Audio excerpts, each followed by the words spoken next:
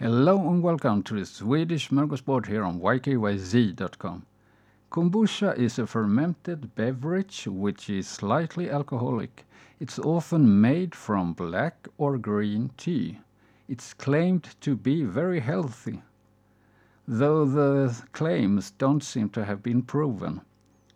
However, based on my anecdotal and personal experience, the statement is true.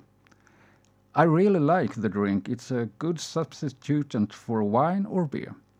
I was curious if there were any Swedish producers and did some research on Google.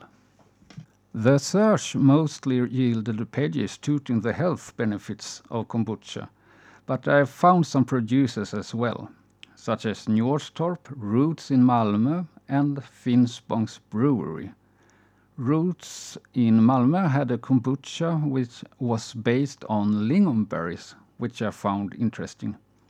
I will investigate more in detail in future episodes. That was all for this episode. I hope to see you around. Bye till then.